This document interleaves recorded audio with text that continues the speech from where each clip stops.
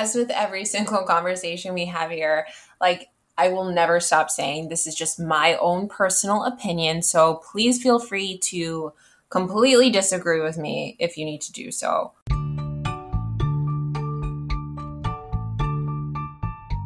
Welcome to Sex and Spirituality. I am your host, Lauren Coletti. Thank you for joining me today. We have so many new listeners, and sometimes I feel like I just jump right in and expect everyone to know where I'm coming from and what I'm talking about. So I will try to be more clear. Thank you so much for listening. Welcome to my Pride Month series. Hope everyone is doing well today. And happy Friday. It's my first day back on the keto grind, and it's been a struggle. I've been suffering with esophagitis. It was pill-induced because I have a weird obsession with medicine. I love taking supplements so much. I swear, as someone that identifies as a female, and we know those gender roles and expectations that come and assumptions that are bullshit, but I've never loved spending money on clothes and shoes and pocketbooks, the stereotype that you would naturally think of.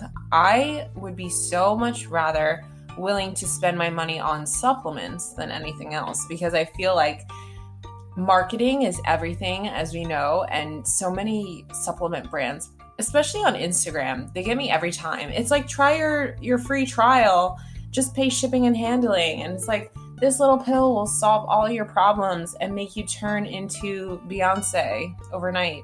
And I fall for it every time. And I can't say I notice a difference at all when I take supplements, ever. But hey, we all have our weaknesses, right? Am I right? So thanks for joining me today. We're going to be talking about demisexuality, sapiosexuality, pansexuality, dating in the 21st century, and navigating everything.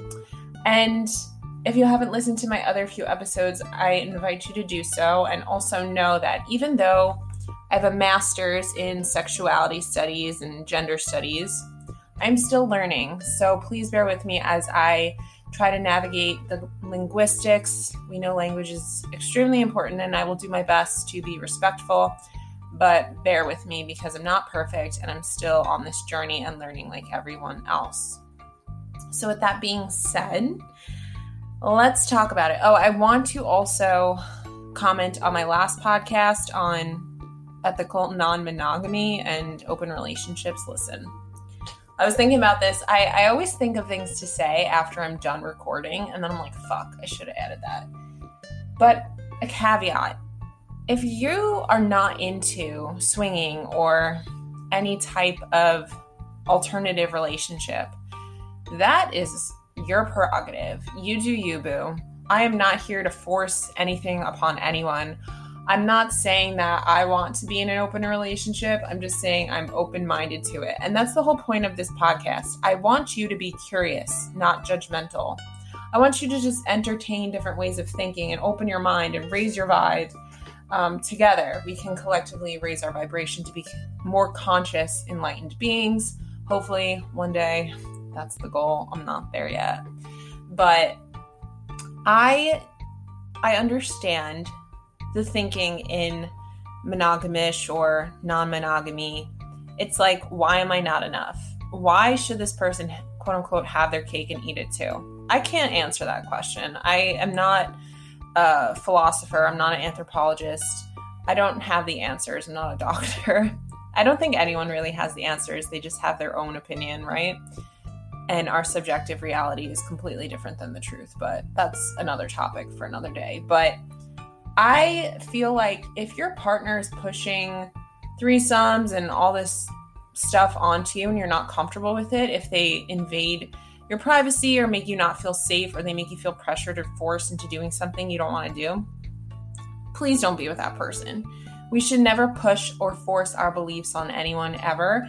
And if someone violates us and exploits us and violates us, no, that's just not cool. Boundaries need to be set. And that's one of the things that I admire about non-monogamy is the enforcement of boundaries and communication. You have to communicate what you want and what you need with your partner. And I don't know, that's why I would be so interested in talking to someone who is polyamorous, because I find it so interesting and I would love to learn the boundaries and navigating that world. Because I was talking to my boyfriend about this the other day, and he said, well, why? I think that like polygamy is just having your cake and eating it too. But is that not okay to want to have your cake and eat it too? I don't know. I just think there needs to be balance and like a moral ground that you meet upon in a partnership when you're paired and coupled with someone.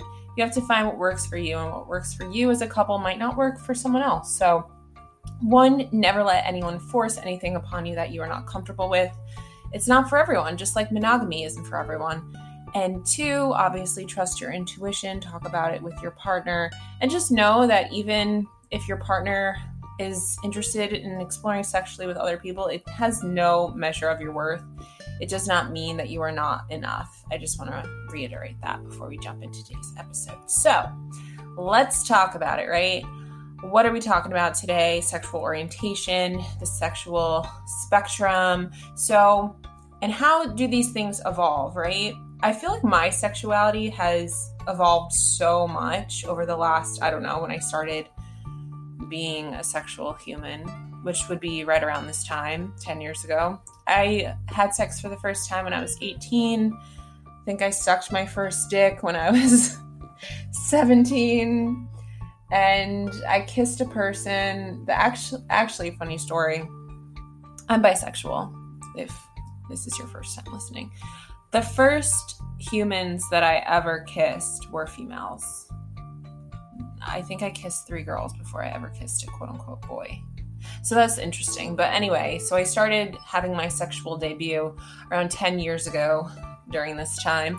And my sexual evolution has taught me a lot about myself. And I identify as a demisexual and sapiosexual, which I'll get into in a minute, as well as a bisexual. But since it is Pride Month and we honor every single sexual orientation and gender identity, they're all so valid. And I do identify as a queer person. I wanted to quickly answer, is being bisexual the same thing as pansexuality? And if you listened to my last episode, I said I prefer to just use the term bisexuality for simplicity's sake.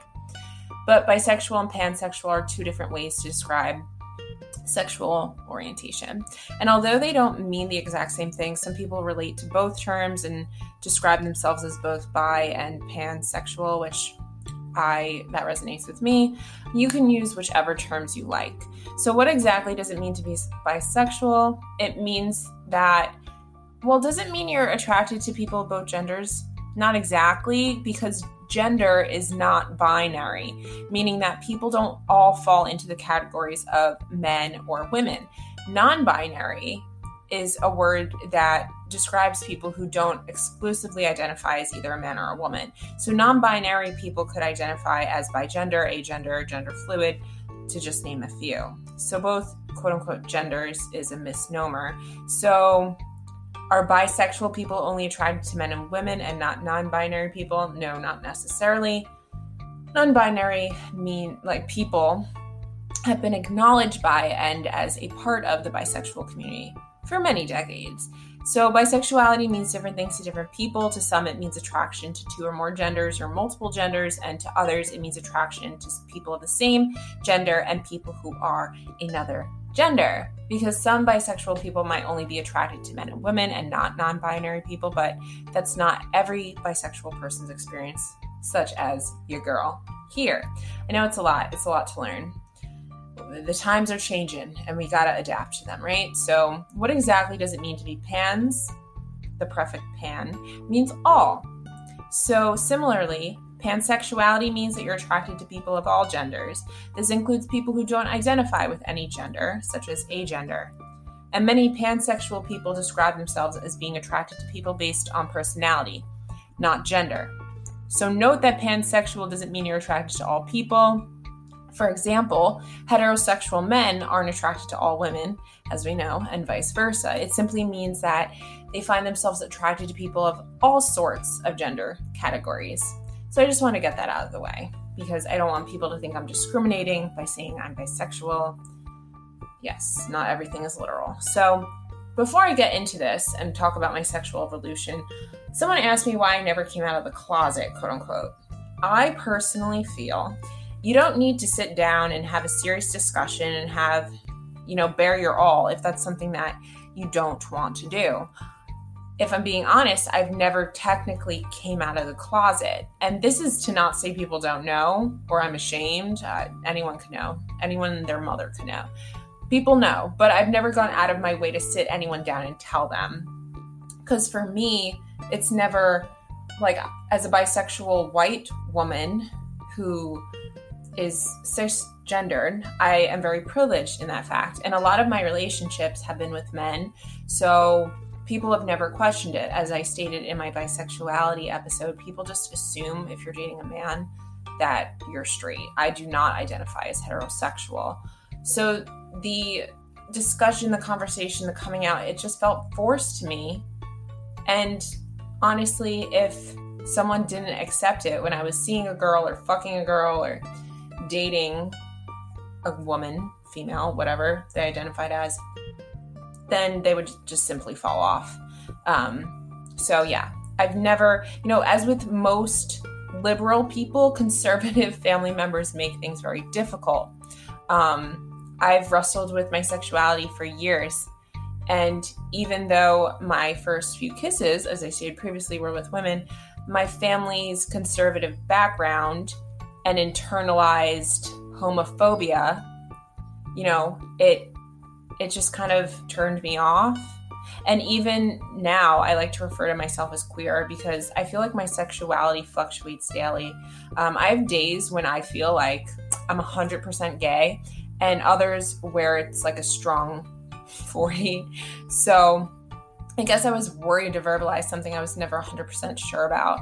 But everyone is different, and I've learned to accept and acknowledge the fluidity of mine, whatever the percentage. I am 100%, 110% queer. So when I finally felt ready to tell people, I decided against it because I just simply decided to be and to just have control and autonomy over my own situation.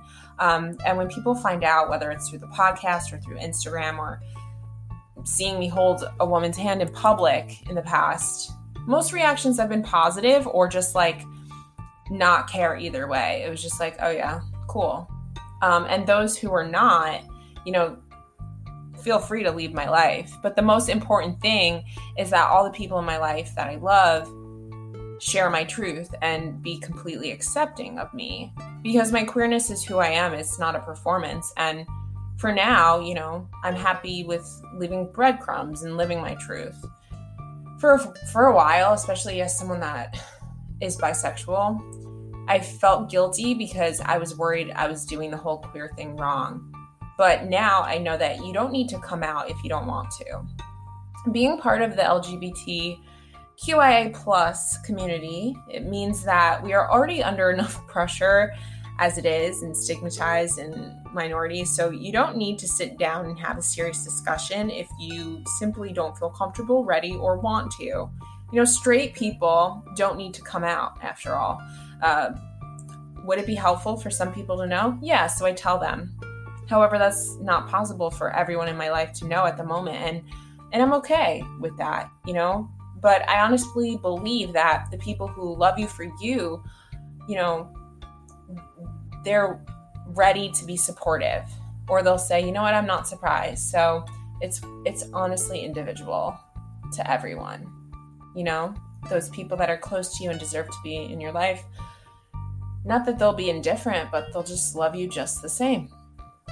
So yeah, when a lot of times I have my own biphobia or prejudices against myself because I'm if I tell someone I'm bisexual, then they're going to think I need a threesome, or they're going to think I want to fuck everyone, or yada, yada, yada. But when I told Nick, my boyfriend, he was just kind of oh, cool. And he's never pressured me into doing anything that I don't feel comfortable doing.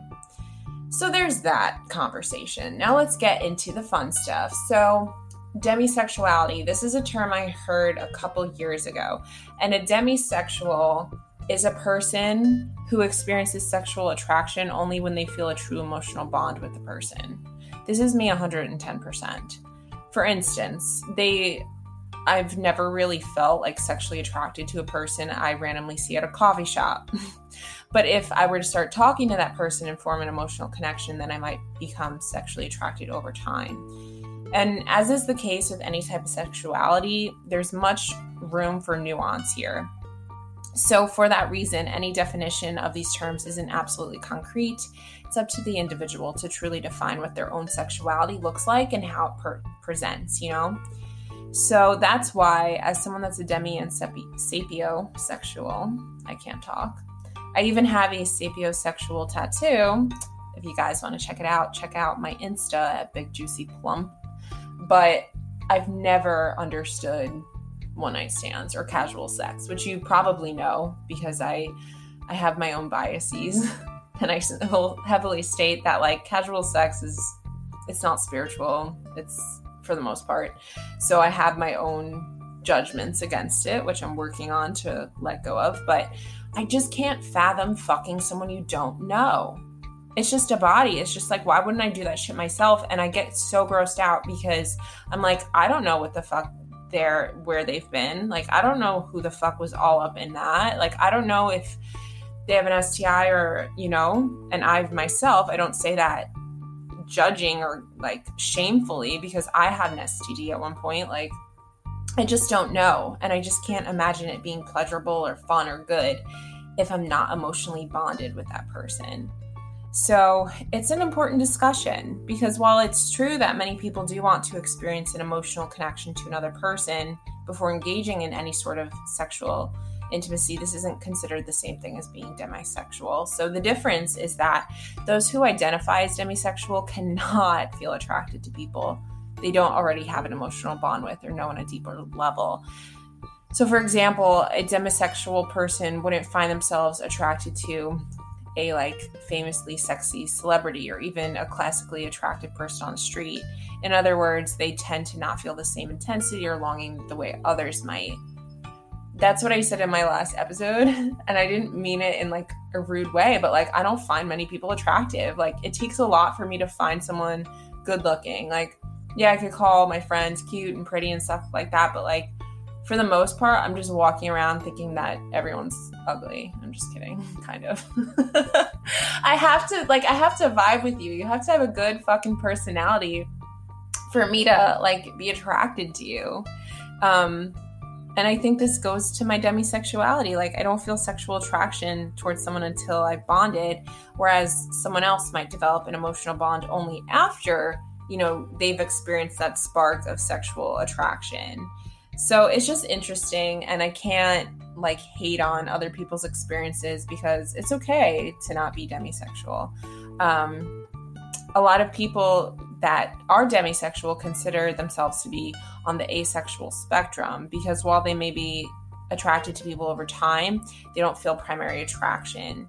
And for a hot minute, I was suspicious and suspecting that I was asexual because I don't really like sex all that much. Like I love learning about sex. I love helping people as like a sex coach and a sex educator and in a very short while a sex therapist. But the act of sex itself, it just feels so primal and like not deep to me. And I really, as many of you know, I'm super honest and transparent on the show. Like I hardly ever climax during sex. And that doesn't mean I don't like having sex with my boyfriend. It's just like I could rather be doing like a million other things. And I think part of the reason why I have sex is because I know that that's how my boyfriend likes to bond with me. And I'm not imposing here that you should ever have sex if you don't want to. I just think a lot of it honestly comes down to my sexual trauma and history of abuse and sexual violence versus actually being asexual. So with something as complex and multi-layered as human sexuality, it makes sense that one word doesn't capture someone's full experience as a sexual being. Another term that I highly identify with is sapiosexual. So sapiosexuality means that a person is sexually attracted to highly intelligent people. So much so that they consider it to be the most important trait in a partner. And this is a relatively new word that has become more popular in the recent years. So both LGBTQIA+ people and heterosexual people might identify as sapiosexual. However, some people who identify as sapiosexual do so in order to claim the sexual identity that's outside of traditional binaries like heterosexuality. So, yeah, there's, I identify with being sapiosexual. And this makes it really hard to date and use dating apps because it's like you aren't having deep intellectually intelligent, stimulating conversations generally over Tinder. That's a generalization. One dating app I tried that I thought was pretty cool as someone that's into metaphysics and quantum healing and things like that was Meet Mindful. It's like a mindfulness dating app. And I think that newer dating apps such as Hinge are more mindful in getting to know a person rather than just swiping left or right based on sexual primordial attraction. So the ultimate meaning of sapiosexuality depends on the intention of the person using the word. It could suggest anything from a general preference for smart partners to a type of pansexuality in which intelligence trumps everything and makes gender irrelevant. So it's funny because I've dumped quite a few people because I didn't feel like I could have those intellectual conversations with them. And this isn't to put people down that have a learning disability or an IEP or anything like that. Everyone is where they're supposed to be. Everyone is who they are for a reason. And I'm no better or less than anyone, and no one is more superior or inferior to me. It's just a personal preference. Like my boyfriend, Nick, although he's not the conventional, like, MBA or 4-year undergrad program person, because he learns in a different way than most people, I could have those like challenging, cool conversations with him where I actually feel like I'm being stimulated and pushed to learn and grow. And for me, it's all about, can you develop together further, and bettering and helping yourself. So people who consider themselves sapiosexual often will find themselves in relationships with people who share this value. These couples often enjoy intellectual activity as an integral part of emotional bonding, sometimes even physical foreplay. If a sapiosexual person is in a relationship with a partner who doesn't have the same interest or morals, it's important for both people to work together to make sure everyone's needs are met. And there's kind of like, is there a difference between sapiosexuality and simply preferring to date smart people? I think that sapiosexuality focuses on this to a much stronger degree. And most people do find intelligence attractive to a point. But for me, at least, I'll give an example. Like, I get so fucking wet and turned on and horny when a person has proper grammar. That's 100% a red flag to me. I'm a vocab snob. Like, if someone doesn't spell something correctly, I have to correct them, or I have, like, I don't want to say I look down upon them, but I get really turned off. And on the opposite hand, when my boyfriend uses big words, that big vocab really gets things going downstairs, if you know what I mean. So that's just for me. Personally, like, I find that so fucking hot. There's nothing more attractive to someone that can, like, challenge me and, like, use big vocab and knows how to properly spell. I almost said how to properly smell. That's important too. I love a person that smells good. But yeah, so let me know if anyone can relate to this. Let me know if you have any questions or just any comments about your own experiences with this stuff.